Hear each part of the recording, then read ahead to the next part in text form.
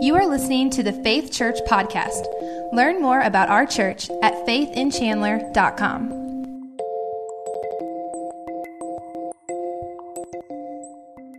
Amen. It has already been good to be in the house of the Lord this morning. And I hope that as we look at Galatians 4, that God will speak to your heart. Turn there in your Bible so you can reference back. I'll be referencing several verses that we read earlier. You know, recently it's felt like our nation's been more divided than ever before. Seems like politics have been getting nastier and pettier. Seems like there is more anxiety, more acrimony, more antagonism than there has been in a very long time. We've watched elections that were increasingly polarizing. We've watched rallies of white supremacists that have caused all types of people to raise up against one another. But then a couple of weeks ago, something remarkable happened. The moon came between us and the sun. And for a couple of days, all we heard about was the eclipse. And where you can get eclipse glasses and who's going where to see the eclipse. And some of you, maybe you got tired of hearing about the eclipse, but I enjoyed it because as cool as the eclipse was, what was cooler is that for like 2 days, there was just this moment where we weren't talking about all of those problems constantly. There was just a moment where we all looked up to the heavens. And I think that the eclipse was a pretty good illustration of what happens many times. We lose sight of what we have been blessed with because something gets in our line of view. And all of this other stuff distracts us or blocks our view from the many blessings we have. Our nation is probably more divided than it's been in recent history, but we are still incredibly blessed to live here. So blessed. But then the eclipse was over. The moon got out of the way. And we went back to regular life. And we went back to the same old, same old. But then a catastrophe struck. A hurricane bared down on Texas, flooding cities, neighborhoods. And for a moment, all of our attention turned there. And what we saw there was great heartache and people losing so much, but we also saw this incredible thing. My favorite picture was a picture that I saw on the news of the so-called Cajun Navy making their way from Louisiana, people who own boats of all sorts, shapes, and sizes, heading to Texas to save people. Going from house to house, going from street to street in Houston, rescuing people. And once again, we had this moment where we saw there are all of these problems in our nation, but there is so much that makes our nation great. There are all of these things that divide us, but there is this common passion, love, generosity that we see in so many places. I was encouraged by that. Right now, we have Free Will Baptist churches that are mobilizing in Texas, some of them right on the edge of where disaster struck in Houston. Kevin Bass, who used to attend our church, his father is a pastor just outside of Houston. He's opened his home for Free Will Baptist to come and stay and do work. We have the Mastersmen, which is the men's group of Free Will Baptist, are mobilizing to go and help these churches serve the community. Right now, we have Free Will Baptist churches that aren't meeting this morning in Florida. They've canceled their services. They've hunkered down, but we stand ready to help them as well. At the end of the service today, we'll collect an offering. If you'd like to give to these efforts, you can do so. But what all of this reminds me of is what we read in Galatians 4. Because Galatians 1 to 3 has been all of these arguments that Paul is giving them. Because there's this great misunderstanding that they have in Galatians. This is the reason that he's writing this letter, is to straighten all of these things out. But in Galatians 4, we see that the reason that Paul is writing, the reason that he's calling out to them, the reason that he's straightening them out is not because he's superior to them. It's not because he's arrogant. It's because he loves them. In verse 12, he calls them his brothers. In verse 19, he calls them his children. Verse 11, he says, I'm afraid for you. I'm worried for you. Verse 20 says, "Oh, I wish that I could be with you," and change the tone of my voice from argumentative and building a case to just enjoying being with you and fellowshipping with you. That's his desire. You see, all of this matters. All that we've looked at in the previous 6 messages of Galatians, everything that he wrote in chapters 1, 2, and 3, it matters because he loves these people. He cares about them. He had developed a strong relationship with them, and he wanted to see them free from their sin, free from their doubt and insecurity. We've seen that Paul is a debater. He's argumentative. He's giving them arguments and building his case for the truth. He's an apologist, but he's also an advocate. He's not just arguing for the sake of arguing. Now, some of you have a person like that in your family, don't you? They just argue for the sake of argument. Paul's not arguing just for the sake of argument. Paul is building this case because he cares about these people. He cares for them. How many of you have ever taken one of those personality profile tests? It tells you what kind of personality you have. Every one of them has kind of a different label that describes you. I took one of those about a year ago. Asked you all of these different questions. Sometimes it's the same question, various different formats. And after I was done, it told me that I am a debater. That is my personality type. That I'm comfortable in front of a group of people building a case. My mother told me when I was a teenager that I would make a great lawyer because I was always arguing with her. I read that and I was kind of like, oh man, am I the kind of person who just likes arguing? But most of these personality profiles, there's kind of that first characteristic, and underneath it is the secondary characteristic, and underneath that was advocate.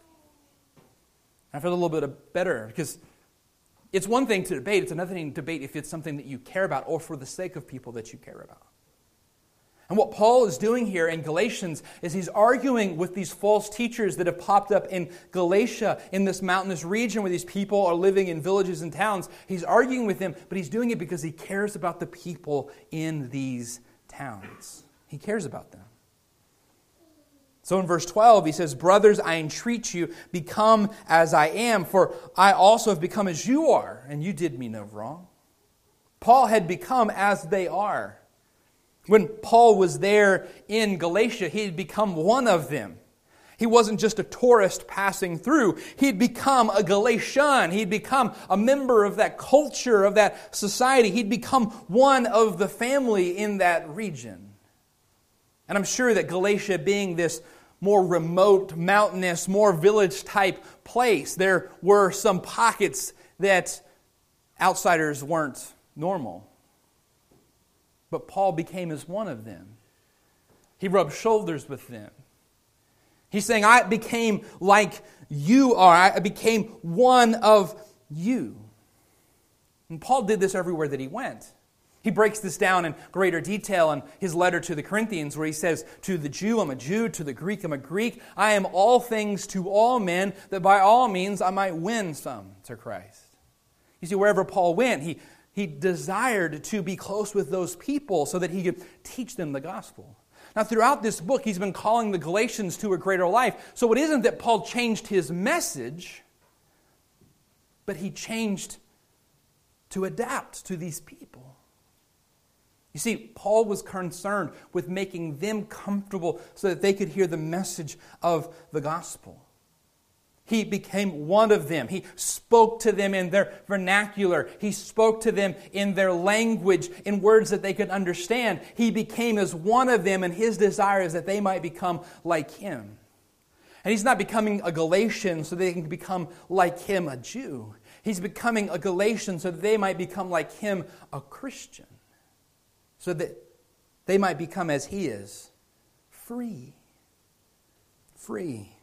John Stott, writing on Galatians, says that when Paul says this, he reminds us of another occasion where Paul is actually imprisoned and he is in shackles and chains and he is pleading his case before Governor Agrippa, King Agrippa, pleading his case out before this judge. And the king says, "Almost you persuade me to become a Christian like you are." And Paul says, "Oh, I wish that you would become like me, save for these chains."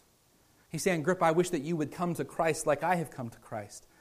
I wish that you were like me, except not with these chains that I'm wearing. And that was Paul's desire. Paul's desire was constantly that other people would come to know the glorious grace and love of God that he had come to know. That was the reason that he wrote this letter. That was the reason that he lived his life the way that he did. And the underlying foundation for the reason that Paul feels this way and the reason that he lives this way is because this is exactly what Jesus did for Paul. Jesus Christ loved Paul so much that he became like Paul, yet without sin. He became a man and sought Paul out and reached out to him. And that's what Jesus did for every one of us. He left the glories of heaven. I heard an old story of a Savior come from glory. He left the glory of heaven, came and lived as a man among us. Why would Paul go and become a Galatian? Because God came to earth to become a man. And if he's willing to do that for Paul, Paul's willing to do that for someone else. Paul loved these people. And he didn't become as one of them to trick them. It wasn't disingenuous. He wasn't pretending to be interested in them. He truly loved them. He wasn't flattering them. He really cared for them. Now in verses 17 and 18, he contrasts himself with the false teachers. He says, they zealously affect you. They zealously affect you. What does it mean to zealously affect you? Here's an example of zealously affecting you. You're walking through the mall and one of those people at the middle kiosk says, you have lovely hair. Could I show you this new treatment for it? Right? We're walking through the mall and they say, you have lovely nails. This has not happened to me. It's happened to my wife. What are they doing? They're trying to sell you something. They don't really care about you. They're not really impressed with your hair or your nails. They want to sell you their product. And Paul says the people that have popped up in Galatia, they are zealously affecting you. They're telling you what you want to hear. They're paying you these false compliments. They're flattering you because they want to sell you something. They want to sell you their brand of religion. They want to convince you to follow them. That's what they're working towards. They didn't really love them. So on the one hand, these false teachers, they come into Galatia and they pay the Galatians all these compliments, zealously affect them, win their love. And then on the other hand, they're paying Paul all of these complaints, talking about how bad Paul is. And this is a basic move that cults still use today. Cults will come to a person and lavish compliments on them and then tell them how bad their family, their friends have treated them. They try to win the person to themselves and drive a wedge between that person and their family, their friends, their pastor. And that's what they're doing here in Galatia. They're drawing them close to them and driving a wedge between them and Paul. And Paul says they're zealously affecting you, but not for good reason. And he says it's great to be zealously affected. It's great to have someone pay you a compliment if their intentions are good, if they're trying to encourage you. But if they're trying to deceive you, that's not good at all. And so Paul says that's what they're doing. I love you, Galatians. I truly love you, and you loved me. There was this strong relationship that we had. What has happened to this relationship? What's happened to this friendship that we have? He says, did you stop being my friend because I told you the truth? Is there a problem between us because I told you the truth?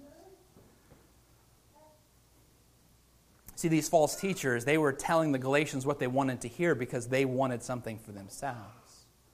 Paul had told the Galatians the truth because he wanted something for them.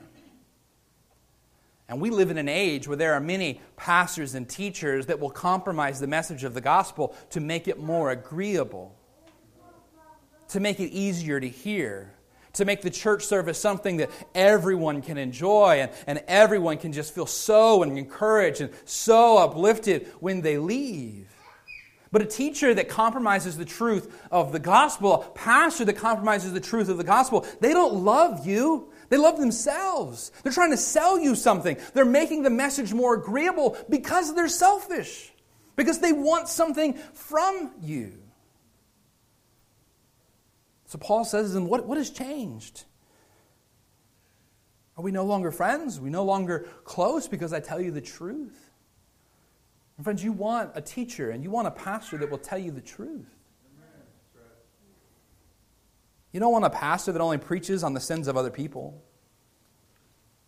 You don't want a pastor that only talks about your favorite topics, any more that you would want a doctor who only gives you the good news. Notice what Paul says in verse 19. He says, I travail again until Christ be formed in you. Paul likens what he's experiencing with the Galatians as giving birth to them again. Now, he already labored over them and gave birth to them once. Moms, can you imagine giving birth to your child a second time? Some of you wouldn't go through it the second time, right?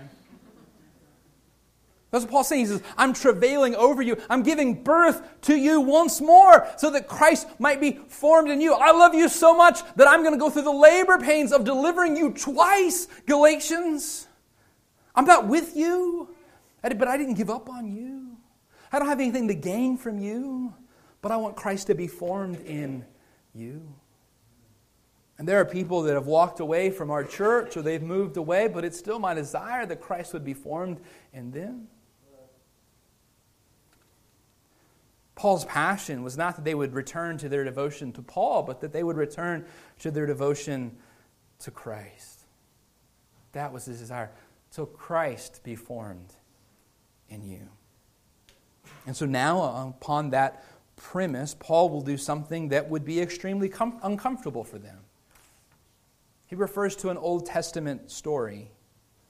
Last week I mentioned to you the fact that Abraham had been promised by God that he would have all of these descendants, and he was getting older in age, and so was his wife. And he says to God, he says, will my servant, will he be the one who inherits all I have? And God says, no, I will give you a child. Wait, be patient, believe, have faith. So Abraham and Sarah, they hatch a plan. Sarah says, I cannot bear you any children, so you will have a child with my mistress, my bondservant, my Hagar, my servant. Abraham, you will have a child with her. And so Abraham commits adultery with Hagar. She becomes pregnant, and they have a son named Ishmael. But then God delivers on His promise, even though Abraham has been unfaithful in this. God delivers on His promise, and Sarah, in her old age, bears a son, and his name is Isaac. Now, for the people who grew up in the Jewish tradition, they would be familiar with the story, know this story, because Isaac would be the son of Abraham and Sarah, which was the son that God promised them. And Ishmael would be the son of Hagar, that Abraham would end up driving Hagar and Ishmael out of their home and out of their family away. Ishmael would have his own descendants, and Isaac would have his descendants, which would become the Jewish people. Now, the reason I'm telling you all this is because what Paul says here in this passage, he says that anyone who tries to earn their status with God through their own efforts, through keeping the law, they're like the children of Ishmael.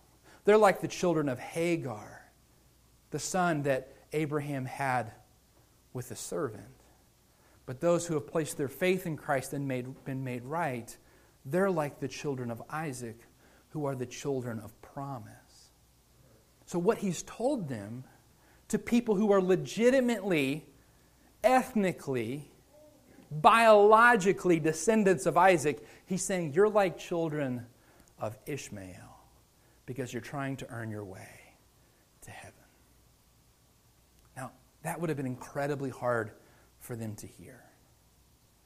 For them to hear that something they took great pride in, and being a son, a great-great-great-great-great-grandson of Isaac, to hear that you're basically just a son of Ishmael because you're trying to make it happen on your own strength and efforts. But those that believe are sons of promise.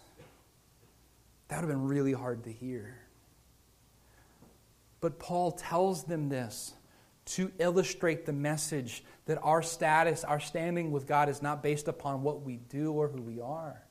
And so when he tells them this, he's telling them the truth. And it would have been really hard to hear this truth, but so important for them to hear this truth. And there are times that as your pastor, as the preacher, as the person who shares God's word with you, there will be times that I have to tell you truth that is hard and difficult to hear.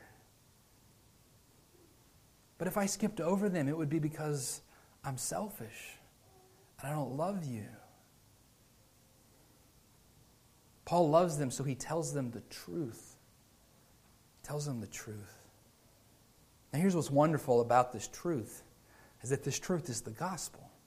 This truth is we're not saved by who we are or what we do. We're saved by who Jesus Christ is and what He has done. So God's truth can be hard to hear, but it always comes with this incredible word of grace. It always comes with this wonderful news that it doesn't matter what you've done or who you are. You can be a child of promise. As hard as it was for them to hear, you're children of Ishmael, not children of Isaac. You're children of the flesh, not children of the promise. The end of the story is, but you can be a child of promise if you believe in Christ, Jesus, as your Savior. You see, the message of the Bible, even the parts that are hard to hear, are punctuated with exclamation points of God's goodness and His grace. Because it's truth that is spoken in love. In love. More than Paul loved the Galatians, God loved the Galatians. And more than Paul wanted the Galatians to have truth, God wanted the Galatians to have truth. And God's truth always comes with His love and His grace. Always.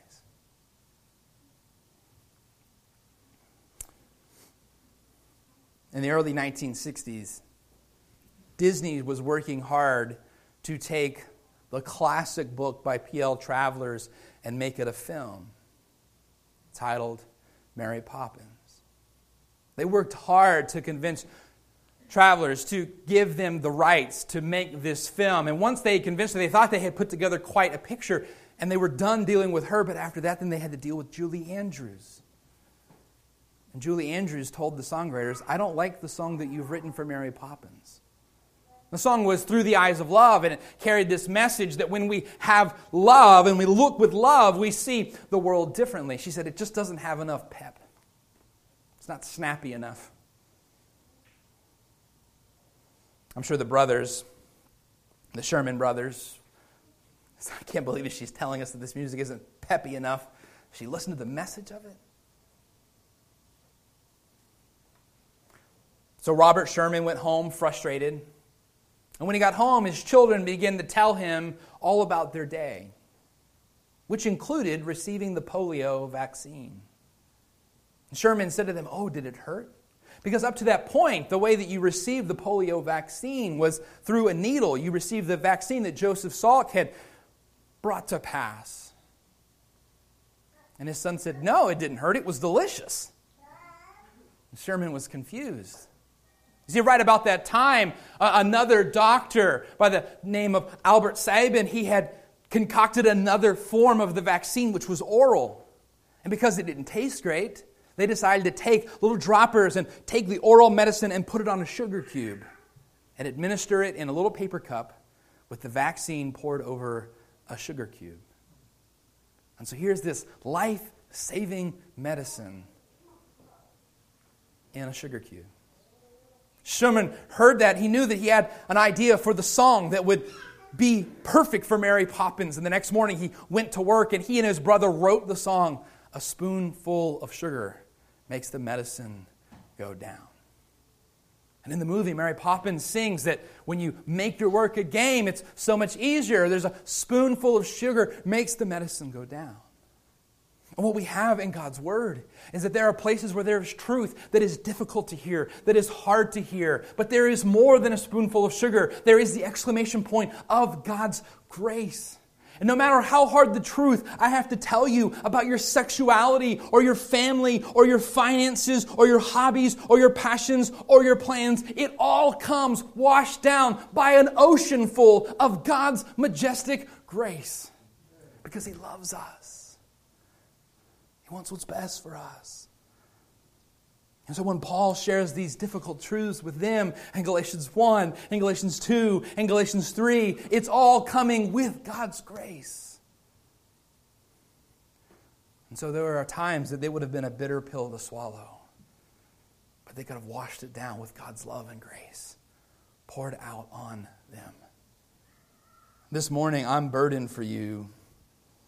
My heart is burdened for you, those of you that you have grown up in church and you think because of your religious education, because of the family that you grew up in, because of the facts and the figures from the Old Testament that you can easily follow, that you are okay with God. But I cry out to you and I tell you the hard truth that what you are and what you've done does not matter, because it is based upon what Jesus has done for you. Fear for you that trust in your deeds and your tithes and your way of life and your adherence to cultural Christianity norms. I fear it's leading you astray, because our trust must be in Christ. And some of you, the greatest thing that you could hear is that though you've grown up in church and though you've grown up keeping the rules and following the Ten Commandments, you're lost in your sin. You're not a son of promise. You're not a daughter of promise. You are a son or daughter of Ishmael, of your own efforts, of your own flesh. But the grace that comes with that is that you can believe and trust in Christ. I fear for those of you that are here this morning who think that you are too lost or too far gone, that you've done too much to ever be forgiven. I fear for those of you that doubt your salvation because of all of the wrong that you have done. Like Paul worried for the Galatians, I worry for you because I want you to know that it doesn't matter what you've done or who you are. It's who Jesus is and what He's done.